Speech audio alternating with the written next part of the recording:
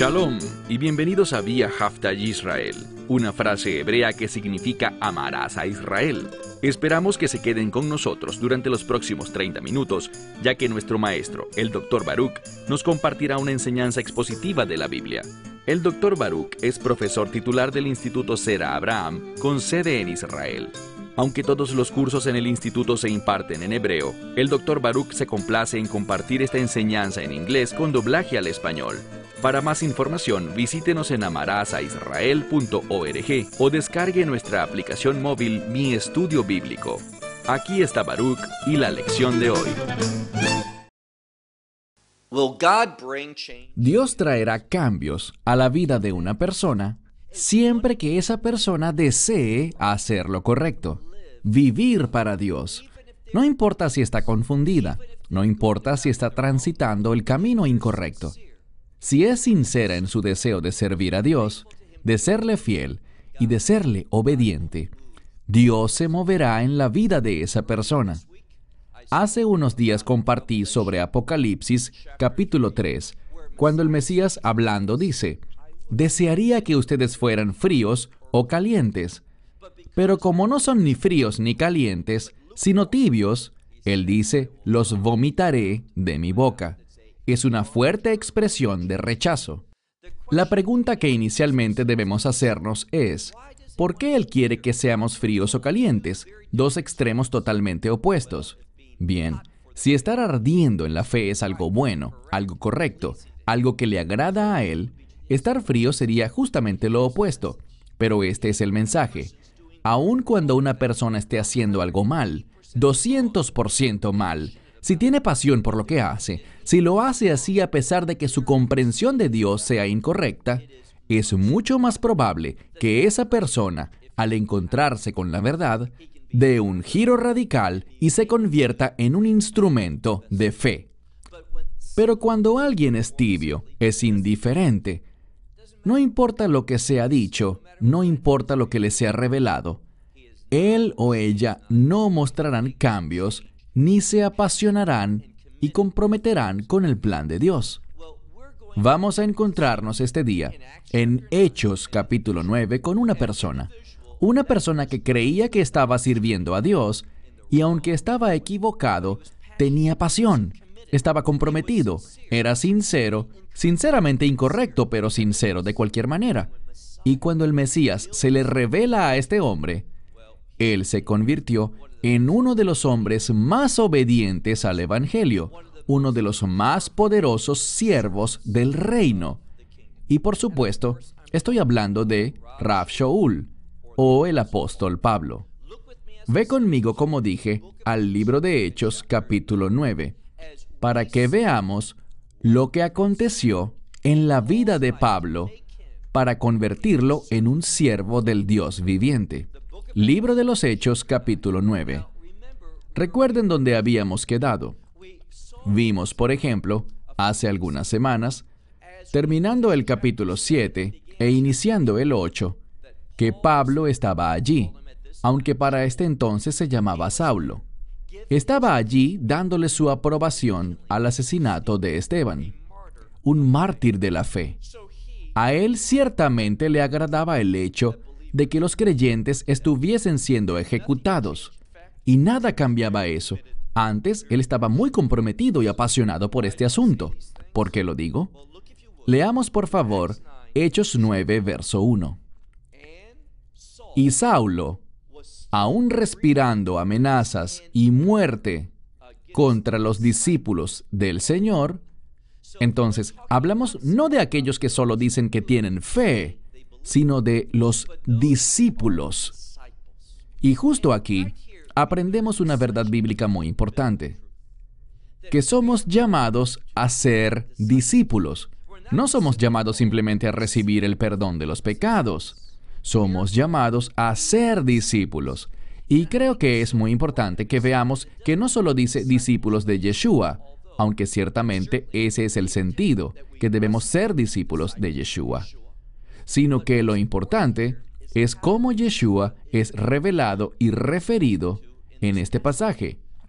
Leamos con cuidado todo el primer versículo.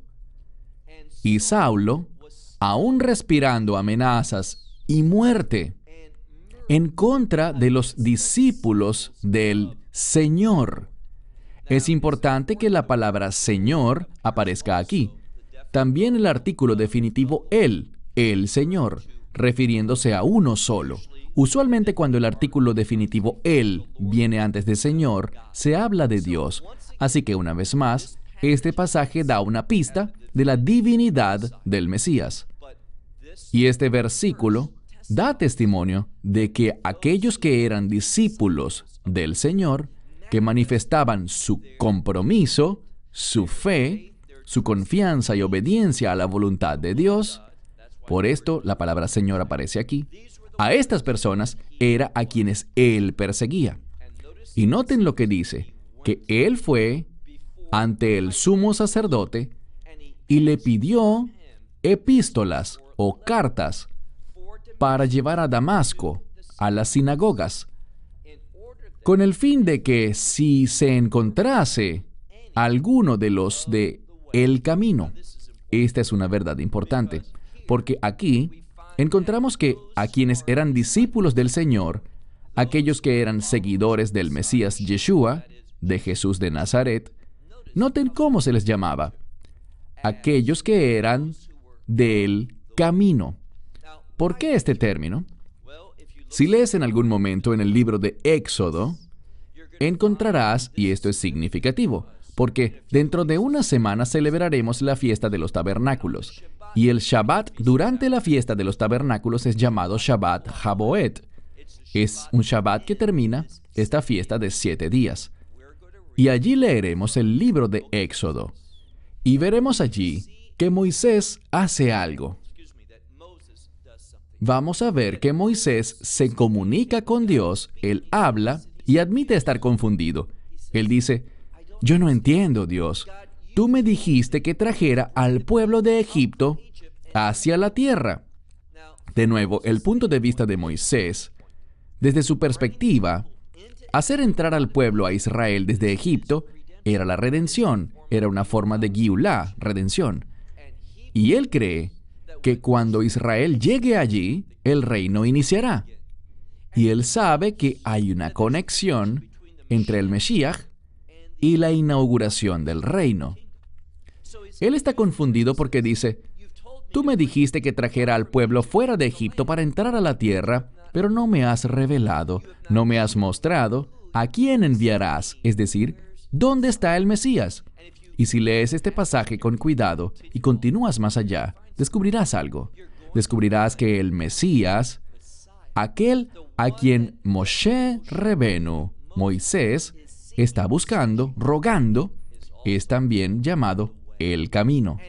Y es por medio de un encuentro, de recibir al camino, que tú también podrás ver a Dios revelándose a ti. El propósito del Mesías es que podamos conocer a Dios, y eso tiene importantes implicaciones. Verás, los rabinos lo entienden. Quizás no lo admiten hoy en día, pero cuando ves sus comentarios, especialmente los de los sabios de la antigüedad, con respecto a este pasaje del libro de Éxodo, lo que dice aquí es que el Mesías es fundamental para conocer a Dios, para experimentarlo. No solo para saber que existe, sino para conocerlo íntimamente, para tener una relación de pacto con Él. Y el Mesías es la clave para todo esto. Por tal razón, aquellos que eran seguidores de Yeshua, los discípulos del Señor, eran conocidos como integrantes de el camino. Y dice que Él quiere hacer algo. Él quiere cartas para llevar a Damasco, cartas del sumo sacerdote en Jerusalén, con el fin de ir a las sinagogas, y esto es importante. ¿Dónde se reunían los primeros creyentes? En Damasco o en cualquier otra ciudad. ¿Dónde adoraban? Ellos seguían siendo judíos para este tiempo y se reunían en las sinagogas, junto a sus familiares, amigos, vecinos, conocidos no creyentes de la comunidad judía. Él quería llevar estas cartas a las sinagogas, de modo que si se encontrase alguno de los del camino, sean hombres o mujeres, Entonces no había diferencia alguna si eran hombres o mujeres. Que ellos fuesen atados y traídos de regreso a Jerusalén para ser castigados. Seguimos, dice, y yendo de camino, aconteció que una luz apareció e hizo algo. Dice, yendo de camino, y al acercarse a Damasco, de repente, a la mitad del verso 3, de repente, se mostró a su alrededor, y esto es importante, esa luz que fue manifestada, muy importante en el idioma griego, dice, que brillaba alrededor de él, y esta luz era del cielo. ¿Y qué hizo él? Verso 4. Pablo sabía que esto era algo sobrenatural, y sabía que era algo de Dios, del cielo. Dice, una luz de los cielos. ¿Y qué hizo? Mira el verso 4. Y cayó sobre la tierra, y escuchó una voz que le dijo, Saulo, Saulo, ¿por qué a mí me persigues? Y el orden de las palabras es importante. ¿Por qué a mí? Y el énfasis aquí está en la palabra mí. Obviamente, vamos a descubrir, al igual que Saúl, él descubrirá que quien le habla es el Mesías Yeshua. Pero primero y principal, noten lo que dice. ¿Por qué a mí me persigues? Verso 5. Y él dijo, ¿quién es usted, caballero? Es la misma palabra que traduje anteriormente como Señor, y es la misma palabra que en unos segundos más también traduciré de nuevo como Señor. Así que, ¿por qué traducirla diferente ahora? Esta es la razón. En los lugares donde yo enfatizo el Señor, es porque el artículo definitivo, es decir, la palabra Él, lo modifica. El Señor. Cuando no tiene ese artículo definitivo, es un Señor, no refiriéndose a Dios, sino que es un término de respeto. Por eso dije caballero. Lo que descubrimos aquí es que Saulo, quien se convertirá en Pablo eventualmente, vamos a ver que él sintió respeto por esta voz, pero el énfasis del texto es que todavía no sabía de quién se trataba. Algo sobrenatural ocurrió. Él sabe que es algo del cielo, pero a primera vista no lo relacionó con Dios, y ciertamente tampoco con el Mesías Yeshua. Entonces dice, ¿quién es usted, caballero? Y el artículo definitivo regresa. Y el Señor dijo, yo soy Yeshua, a quien tú persigues. Aquí hay algo importante. Debemos entender que el Mesías lo toma personalmente, y esto es lo que la Escritura nos quiere enseñar. Pablo claramente no está persiguiendo a Yeshua, es decir, a Yeshua en la carne, porque ya no está sobre este planeta. Él ascendió a los cielos. Y ahora hay una voz de los cielos por medio de esta luz que rodea a Pablo, pero el cuerpo del Mesías ya no está allí. Él no está persiguiendo a Yeshua físicamente. Él lo está persiguiendo, como vimos, cuando está intentando capturar a la gente en las sinagogas, a los creyentes, para traerlos de vuelta a Jerusalén y castigarlos. Y el texto enfatiza que el Mesías se toma esto como algo muy personal. Y por esto dice, porque a mí me persigues. Y en el texto, continúa luego de que Pablo pregunta, ¿quién es usted, caballero? El Señor dice, yo soy Yeshua, a quien tú persigues. Y añade algo más. Dice, qué difícil es para ti en contra del aguijón, y esto habla de algo que es una especie de estructura rocosa muy afilada y aguda. Y si alguien se quita sus zapatos y empieza a patearla, o incluso con el calzado puesto, esto hará pedazos el calzado. No es algo fácil de hacer, es una experiencia dolorosa. Y lo que el Mesías dice es lo siguiente, si continúas persiguiéndome, ¿qué quiere decir? Operando en contra de sus discípulos. de aquellos que aceptaron a Yeshua en sus corazones. Quiero hacer una mención aparte porque no hace mucho tiempo vi un video que una persona me envió en el que un individuo habla, y este individuo durante un tiempo fue presidente de la más grande sociedad misionera u organización misionera de los Estados Unidos y quizás del mundo entero. Y me resultó trágico que él dijese que no existe una base bíblica para invitar a Yeshua a tu vida, para creer en Él con tu corazón y asociar eso con la salvación. Eso simplemente no es cierto. Vamos a ver aquí que Pablo hizo justo eso. Él creyó en el Señor. ¿Y qué hay de lo que Pablo escribió más adelante en el libro de Romanos? Allí dice, si crees en tu corazón y confiesas con tu boca, esas dos cosas, confesar con la boca y creer en el corazón, que Yeshua es Señor y que Dios lo levantó de entre los muertos, serás salvo. Es esta confesión, decir, yo creo, junto con un sincero cambio de corazón. Cuando se produce la salvación, allí es cuando se produce la salvación. Este individuo, lo que él dijo, no fue completamente malo, simplemente no fue correcto. ¿Y por qué digo que no fue completamente malo?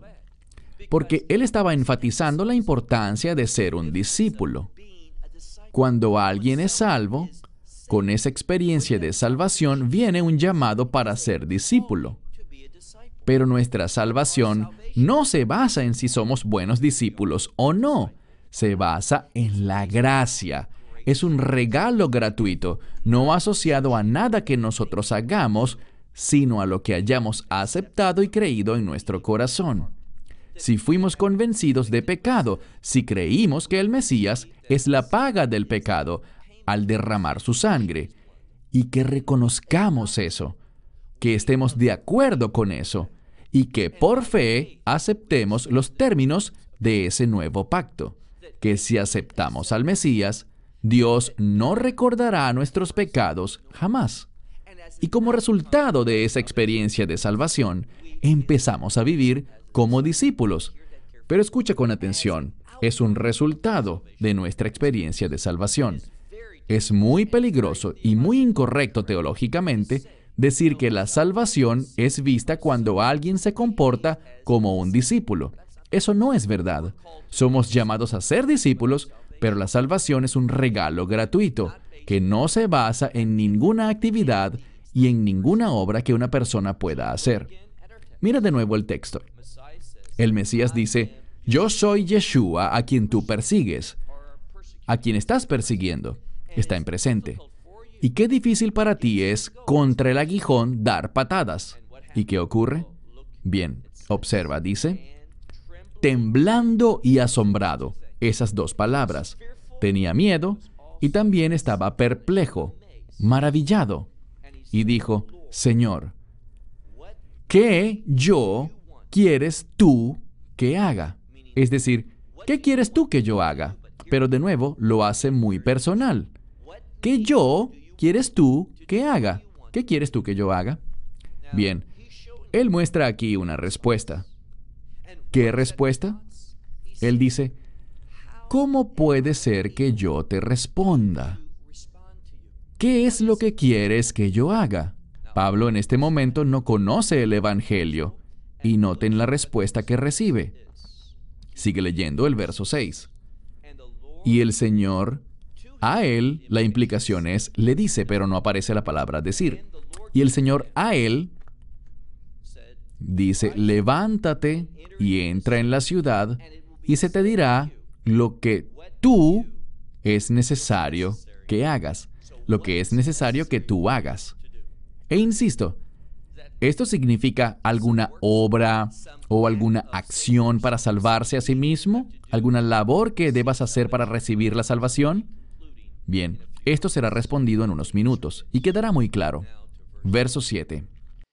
Y los hombres que estaban con él en el camino, es decir, viajando junto a él por el camino, se detuvieron, atónitos. Algunas Biblias dicen sin palabras, pero sin palabras porque estaban impactados ante lo que estaba pasando. Y ellos escucharon la voz, pero nada lograron percibir o ver. Ellos oyeron el sonido de algo, pero no eran capaces de entender o discernir o percibir lo que estaba siendo dicho. Solo Pablo entendió lo que Yeshua le dijo. Estas palabras que leímos en los versículos anteriores. Continuando en el versículo 8, y Pablo fue levantado. Si tu Biblia dice, y Pablo se levantó, se paró, es incorrecto, porque está en pasivo. Es decir, y esto es lo que el texto busca decirnos, que él estaba tan abrumado por este evento, porque él era un perseguidor. Y él sabía que Yeshua había muerto. Quizás había oído relatos sobre su resurrección y su ascenso a los cielos. Pero ahora, con esta experiencia innegable de Dios, sobrenatural, que lo sorprendió, que le causó temor, él oyó la voz de Yeshua. Otros oyeron un sonido, pero no pudieron discernir lo que estaba siendo dicho. Pablo estaba abrumado y por esto dice, y Saulo fue levantado en pasivo. Él no se levantó, sino que lo levantaron. Fue levantado de la tierra y abrió sus ojos y nada, esto es enfático, nada, él vio. Podemos anticipar que él recuperará la vista. ¿Por qué? Esta palabra para nada él vio está en modo imperfecto. Nada hubo visto, pero el imperfecto siempre llega a un final. ¿Y qué quiero decir? Siempre que este verbo sea utilizado, en algún momento la acción tendrá un final. Puede ser en el pasado o en el presente, o en este caso, en algún punto del futuro, pero podemos anticipar por el uso del tiempo imperfecto que Pablo no quedará ciego para siempre. Final del verso 8. Y llevándole por la mano, lo metieron o lo trajeron a Damasco. Entonces llegó allí, pero vamos a ver que ninguna de sus intenciones originales se van a cumplir. Es decir, fue el Mesías quien hizo que Pablo solicitara esas cartas de permiso del sumo sacerdote en Jerusalén para llevar presos a los creyentes de las sinagogas de Damasco. ¿Lo guió Dios a hacer eso? No, claro que no. Aprendamos algo. No todo lo que ocurre es la voluntad de Dios, pero para que ocurra, Dios tiene que permitirlo. Y si lo permite, es porque hay un propósito detrás. ¿Significa entonces que todo lo que permite Dios es bueno? No es así. Pero Dios tiene el poder, y lo digo con frecuencia, es un principio importante, porque hay mucha confusión sobre esta verdad teológica. Y me refiero a que Dios tiene el poder de tomar lo que es malo, lo que está errado, lo que está en contra de su voluntad, incluso el pecado. Dios es soberano y Él puede cambiar eso, alterarlo, para que quienes lo aman reciban algo bueno al final. No significa que Él lo haya originado, ni tampoco que Él lo necesitara así, con el fin de obtener un resultado. No significa que era la única manera como pudo haber sucedido. Dios permite cosas, pero su poder, su autoridad, es capaz de convertir eso malo en una bendición, en algo que cumpla su voluntad. Pero en cuanto a aquellos que cometen esas maldades, te pregunto, ¿tú crees que Pablo será recompensado y bendecido por haber oficiado o aprobado lo que pasó con Esteban? Por allá por Hechos capítulo 7. Absolutamente no. ¿Le agradó eso a Dios? Claro que no. Y cuando Pablo hacía lo que hacía, ¿Dios estaba contento? No lo estaba. Pero él vio un compromiso. Él vio fervor. Vio a alguien que estaba en tinieblas haciendo lo malo. Pero Yeshua sabía algo. Si la luz podía despertar su conciencia, es decir, si Pablo fuese iluminado con la verdad, si la encontrase, eso lo cambiaría. Y vemos esto en las palabras que le dice a Yeshua. ¿Qué quieres que yo haga? ¿Qué vemos allí? vemos a un hombre sumiso, uno que antes había puesto su máximo empeño en lo que creía que era correcto, pero que ahora había recibido una nueva revelación. ¿Qué pasó después? Bien, lo llevaron a Damasco y por 3 días no pudo ver. De nuevo, ¿crees que esto es una coincidencia? ¿Crees que fue por pura casualidad que estuviera ciego 3 días? ¿Qué les he dicho siempre sobre el número 3?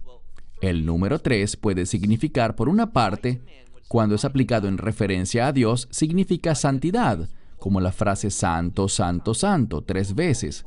Santo, santo, santo es el Señor Dios de los ejércitos. Toda la tierra será llena de su gloria. El 3, refiriéndose a Dios, habla sobre su santidad, su propósito, revelándose a sí mismo y su voluntad. Pero cuando el 3 es aplicado a un ser humano, puede significar prueba o revelación, y con frecuencia la prueba tiene como propósito revelar algo. Tal es el caso de este pasaje. Mira dónde quedamos al final del verso 9. Leemos. Estuvo 3 días en los que él no pudo ver, y noten cómo termina el verso 9. Y no comió ni bebió. Y la palabra para comer aquí es un término para sobrevivir. No dejó de comer porque no tuviese hambre o porque no era la hora de comer, sino que lo que dice aquí es que él no comió para sobrevivir, o sea que no le importaba lo que su cuerpo necesitara. Tampoco bebió. ¿Por qué? El no comer ni beber es una descripción de un ayuno. ¿Y por qué ayunamos?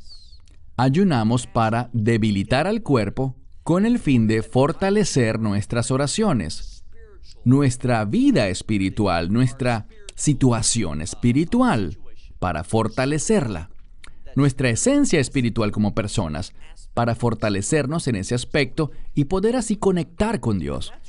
Y eso era lo que Pablo quería hacer. Él no comió ni bebió, él ayunó porque estaba buscando a Dios. Podemos decir, en un sentido, que él siempre buscaba de Dios, pero lo hacía en oscuridad. Sin embargo, ahora hay una luz de revelación, hay una palabra de Yeshua, y se producirá un cambio. Este es el principio. La luz de la revelación, las palabras de Yeshua y estas cosas están estrechamente vinculadas. Ellas traerán cambios a la vida de una persona. Pablo quería ese cambio. Él quería saber cómo se supone que debía responder. Bien, pasemos al verso 10. Y había cierto discípulo en Damasco llamado Ananías. Entonces había un hombre a quien Dios llamó en Damasco con el fin de discipular, es decir, que le revelara la verdad a Pablo, con el fin de llevarlo a obedecer la voluntad de Dios. Aprende este principio básico. Es por medio del discipulado que la gente será llevada a la obediencia a la voluntad de Dios para sus vidas. Por esto es que el enfoque central de nuestro trabajo, aunque nuestra obra es evangelística, queremos compartir el Evangelio, queremos en primer lugar lo que sentimos que hemos sido equipados a hacer y llamados a hacer, mayormente, no es solo a compartir el Evangelio, sino que nuestro énfasis es ayudar a todos los que han recibido el Evangelio, ayudarles a crecer en la fe, hacerles más efectivos en su discipulado, para luego ser enviados con el fin de que compartan la palabra e influencien a otros para obedecer los propósitos de Dios. De nuevo el verso 10. Y había un discípulo, cierto discípulo en Damasco, llamado Ananías.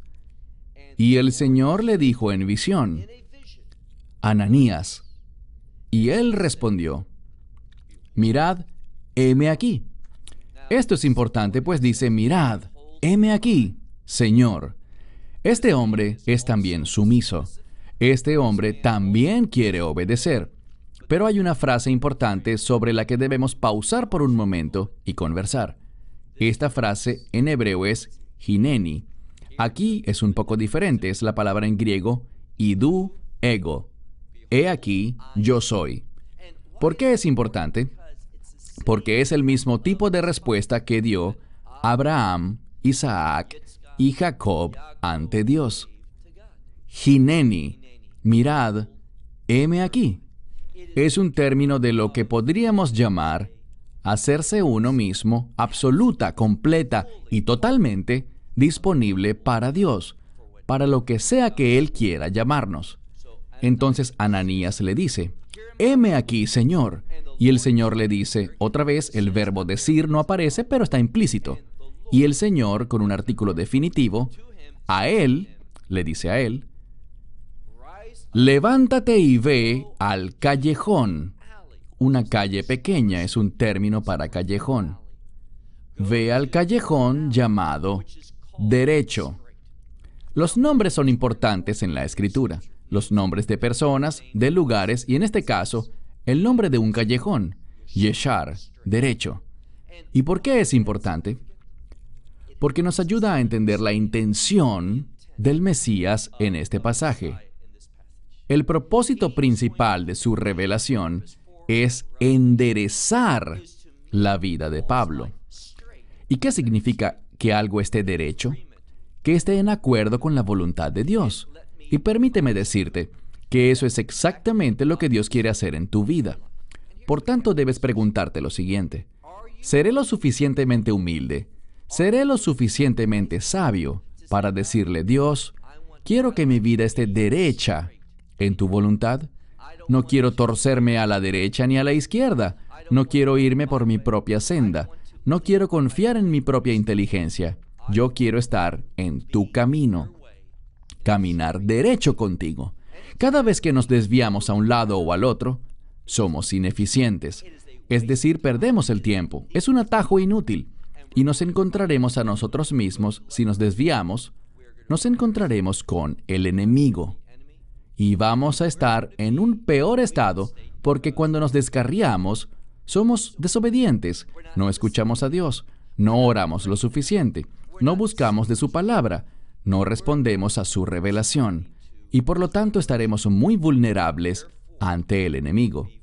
Y atravesaremos dificultades y situaciones que nos hacen perder el tiempo, sufrir pérdidas y, finalmente, no influenciar a otros como deberíamos. Entonces le dice, ve al callejón llamado derecho y busca en una casa, la casa de un hombre llamado Yehuda, a Shaul, un hombre llamado Saulo, quien es de Tarsis, o sea, de Tarso, porque he aquí, él está orando. Aprendamos algo. Muchas veces yo recibo esta pregunta. La gente me dice, estoy ayunando. Maravilloso. Pero lo que quieren decir es, no estoy comiendo comida sólida. Muchas personas beben batidos o merengadas de proteína y me dicen, no estoy comiendo, pero estoy bebiendo esto y recibiendo mi dosis de proteína. Eso no es ayunar. Eso es una dieta y no tiene nada que ver con una búsqueda espiritual de Dios. Siempre, siempre en las Escrituras, el ayuno excluye, tal como lo vemos aquí, la comida y la bebida. Si lo que ingieres es líquido, no quiere decir que esté permitido. Beber también está prohibido. ¿Y qué hace él aquí? Bien, dice que él no comió ni bebió, y aquí descubrimos lo que él hacía.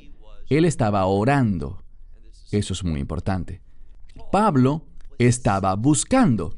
Él entendía el significado de la oración. Él sabía que no podía entender, discernir, responder a Dios si no oraba con diligencia ante Él. Y ahora leamos el verso 12. Y ha visto en una visión un varón llamado Ananías, que entra y le pone la mano encima para que recupere la vista. No solo para que vea, sino para que recupere la vista.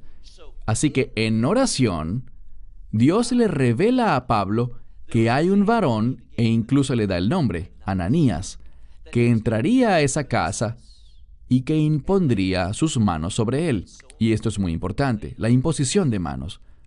con el fin de que pueda recibir el milagro y recobrar la vista, para que pueda ver las cosas de manera diferente. Hay un juego de palabras en griego. La palabra para recobrar la vista tiene incluida la palabra blepo, yo veo, y la palabra ana, que significa ver hacia arriba, e implica no solo recobrar la vista, sino tener una nueva perspectiva. Mira ahora el verso 13. Y Ananías respondió, Señor, aquí vamos de regreso a Dios hablando con Ananías. Con Dios me refiero a Yeshua. Y Ananías dice, Señor, he oído mucho con respecto a este hombre. ¿Y qué es lo que él ha escuchado? Que cuánto mal él le ha hecho a tus santos en Jerusalén. Una de las cosas que queremos hacer aquí es asistirles para entender la revelación de Dios por medio de la Escritura. Resulta desafortunado que muchas personas con la mejor de las intenciones leen las Escrituras. Maravilloso, debes hacerlo. Pero ¿no crees que deberías tomar tiempo con el fin de ser entrenado en cómo leer las Escrituras más efectivamente? Más a la luz de lo que la Escritura busca realmente compartir. ¿De qué hablo aquí? Mira de nuevo el texto. ¿Cuánto mal él le ha hecho a quién? Bien, antes se refirió a la gente del camino, es decir, a aquellos que seguían el camino del Evangelio, el camino del Mesías. Pero aquí ellos son llamados tus santos. Y esta palabra para santos, tal como en hebreo también es en griego, es la palabra para una persona consagrada. Aquí, por supuesto, está en plural, consagrados. Esta frase santo viene de la idea del propósito de Dios. Así que un santo es alguien quien una vez confiesa que es salvo, empezará a cumplir con los propósitos de Dios. Así que un discípulo, hablamos de los discípulos anteriormente, ¿qué es un discípulo? Alguien que persigue los propósitos de Dios. ¿Somos salvos por ser discípulos? No. Somos salvos con el fin de convertirnos en discípulos fieles. Una vez más, Ananías dijo, he oído mucho sobre este hombre. ¿Cuánto daño él le ha hecho a los santos en Jerusalén? Y aquí, él tiene autoridad. Él escuchó sobre las cartas que Pablo recibió del sumo sacerdote. Él ha recibido autoridad aquí de los sumos sacerdotes, está en plural, para atar a todos aquellos que han sido llamados o que claman a tu nombre. La Escritura muestra una palabra importante, especialmente por su tiempo, pero lo que comunica aquí es aquellos que claman a tu nombre. Esto es importante. Nos revela cómo alguien se convierte en discípulo, clamando al nombre del Señor. Por esto es tan peligroso y contrario a las Escrituras cuando algunos ponen en duda la oración de fe. Porque la oración de fe es decir, confieso mi pecado y confío en Yeshua, su muerte en la cruz, el derramamiento de su sangre como paga por mi pecado. Y creo que la prueba de esa ofrenda, que fue recibida por Dios, es que Dios lo levantó de entre los muertos. Creo en eso y acepto el mensaje del Evangelio. ¿Cómo lo aceptamos? Por la fe, en oración. Lo declaramos públicamente ante Dios. Así es como recibes la salvación. Eso es lo que quiere decir clamar al nombre del Señor. Entonces, vemos que un santo es alguien que ha clamado al Señor. Uno que ha clamado al Señor es un discípulo. La pregunta es, ¿será un buen discípulo o no? Pero la salvación no se basa en ser un discípulo fiel. La salvación se basa únicamente en un regalo. Lo vemos en la Escritura. No es por obras, para que nadie se gloríe, sino que es un regalo, un don de Dios, por medio de Yeshua. Una vez más, ¿cuánto daño Él ha hecho a tus santos en Jerusalén? Verso 14. Y aquí Él tiene autoridad del sumo sacerdote para capturar a todos aquellos que han clamado a tu nombre. Verso 15. Y el Señor le respondió, ve, porque Él es un instrumento escogido para mí. Entonces, este es un instrumento escogido para mí. Pero cuando miramos al texto, lo que se enfatiza es que es un instrumento escogido. Para mí. Muy importante, es Dios quien lo escogió. No importa cuál sea la reputación que tiene en este momento Pablo. No importa lo que hizo en el pasado. Nada de eso importa. No hizo nada sino simplemente buscar a Dios, anhelando saber lo que Dios quería de él. ¿Cuál era su verdadero llamado? Y antes de que él hubiese dicho algo, confesara a Dios o lo que sea, Dios ya había revelado que él era su instrumento escogido, con el fin de, verso 15 a la mitad, con el fin de llevar mi nombre ante las naciones, ante reyes, ¿y qué más? Y ante los hijos de Israel. A él le ha sido dada una carga, es decir, una tarea, con el fin de que él hablase ante naciones, es decir, gentiles quizás, y reyes, los reyes de los gentiles, y también los hijos de Israel. Insisto, aquí no dice Palestina, dice Israel. Y finalmente leemos el verso 16. Porque yo le mostraré cuánto le será necesario a él en mi nombre, o por causa de mi nombre, sufrir. ¿Qué descubrimos aquí? Algo muy importante. Y esto es que Ra Shaul, quien luego se convirtió en el apóstol Pablo, él tiene un llamado sobre su vida para ser un instrumento escogido, para llevar el nombre del Mesías a las naciones, o a los gentiles, a reyes y también a los hijos de Israel. Y parte de hacer esto implica un llamado a sufrir. Yo no creo que eso sea muy popular hoy en día, y no creo que sea enseñado con frecuencia, que cuando Pablo está siendo llamado a recibir a Yeshua, y el mensaje que el Mesías le está diciendo, primero y principal, es este: tú vas a sufrir mucho. Tú debes conocer el compromiso que te estoy invitando a asumir. Mas la salvación de Pablo no depende de si él cumple la tarea bien o no lo hace. Su salvación depende solamente de si la recibe con sinceridad, si él reconoce al Mesías en su vida y su pecado, y cree que el Mesías es el rescate por los pecados. Al hacer eso, él se convierte en ese momento en un hombre salvo. Y tras ser salvo, ahora empieza a ser un discípulo. Y parte del discipulado es llevar el nombre del Mesías a otros individuos. Y aquí está la clave: estar dispuesto a sufrir. Si tú eres un discípulo, sufrirás, encontrarás oposición, chocarás con enemigos en este mundo. Así que te pregunto, ¿has recibido un evangelio bíblico? No intento sembrar dudas en tu mente, pero ¿te das cuenta de que aunque la salvación es un regalo gratuito, al recibir el evangelio, al invitar al Mesías a tu vida para ser tu Salvador, reconociendo que Él es Señor de señores y Rey de reyes, porque tú debes conocer a tu Salvador, que Él no es un simple hombre, Él es totalmente hombre y totalmente Dios, pero debes conocer su identidad como Señor. Y date cuenta de que los verdaderos discípulos, ¿qué hacen? Responden a la voluntad de Dios en obediencia. Y esto incluye, como en el caso de Pablo, que no es un caso aislado, quizás sufrió más que muchos, pero todos somos llamados a sufrir.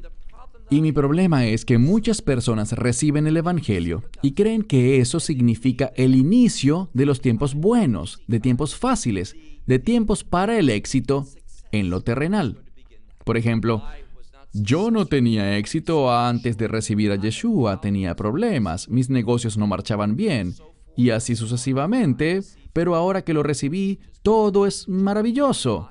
Puede que sea así, y espero que así sea, pero el énfasis del Evangelio no es que tus negocios cambien, sino que tú cambies. Pero aquí hay algo de lo que muchos pueden testificar. En la medida en la que tú estés dispuesto a cambiar y someterte y obedecer, puedes apostar a que debido a que tú cambies, tus negocios cambiarán. O si no eres dueño de un negocio, cambiará el modo como sirves a tus jefes. La manera como haces tu trabajo será transformada. Porque tú, al cambiar, todo lo demás, cada aspecto, cada parte de tu vida, cambiará también. Pero eso no garantiza el éxito en esta tierra. Pero te diré algo. He visto testimonio tras testimonio de que cuando las personas se convierten en creyentes y empiezan a someterse a la verdad de la Biblia, ¿qué sucede? Dios los bendice. Los bendice en muchas áreas.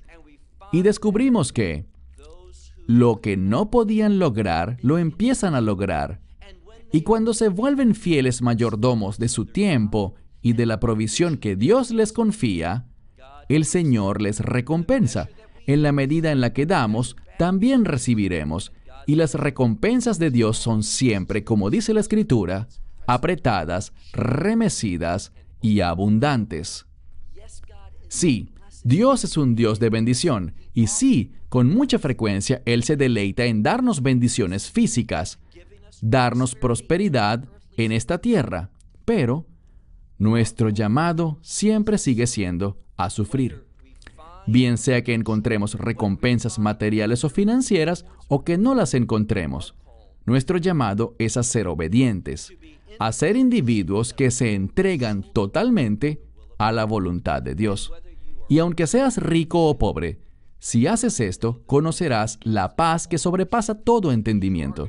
Conocerás, como lo hizo Pablo, un compromiso y una felicidad que satisfacen, sin importar la circunstancia o situación en la que te puedas encontrar. Dios es un Dios bueno, y Él nos sostiene, a veces con mucho y a veces con poco, pero su sustento no depende de lo terrenal. Terminamos con esto. Hasta la próxima semana. Que tú puedas ser un discípulo fiel. Shalom desde Israel. Shalom from Israel. Esperamos que te hayas edificado con el mensaje de hoy y lo compartas con otros. Te invitamos a seguir nuestros estudios cada semana por este canal y por el portal de YouTube de Amarás a Israel. También puedes descargar nuestra aplicación móvil gratuita, Mi Estudio Bíblico. Finalmente, para obtener más información sobre nosotros, visita nuestra web amarasaisrael.org, donde encontrarás otras conferencias de Baruch en audio, video y texto. Hasta el próximo programa. Que el Señor te bendiga en Yeshua HaMashiach, Jesús el Mesías, mientras caminas con Él. Shalom desde Israel.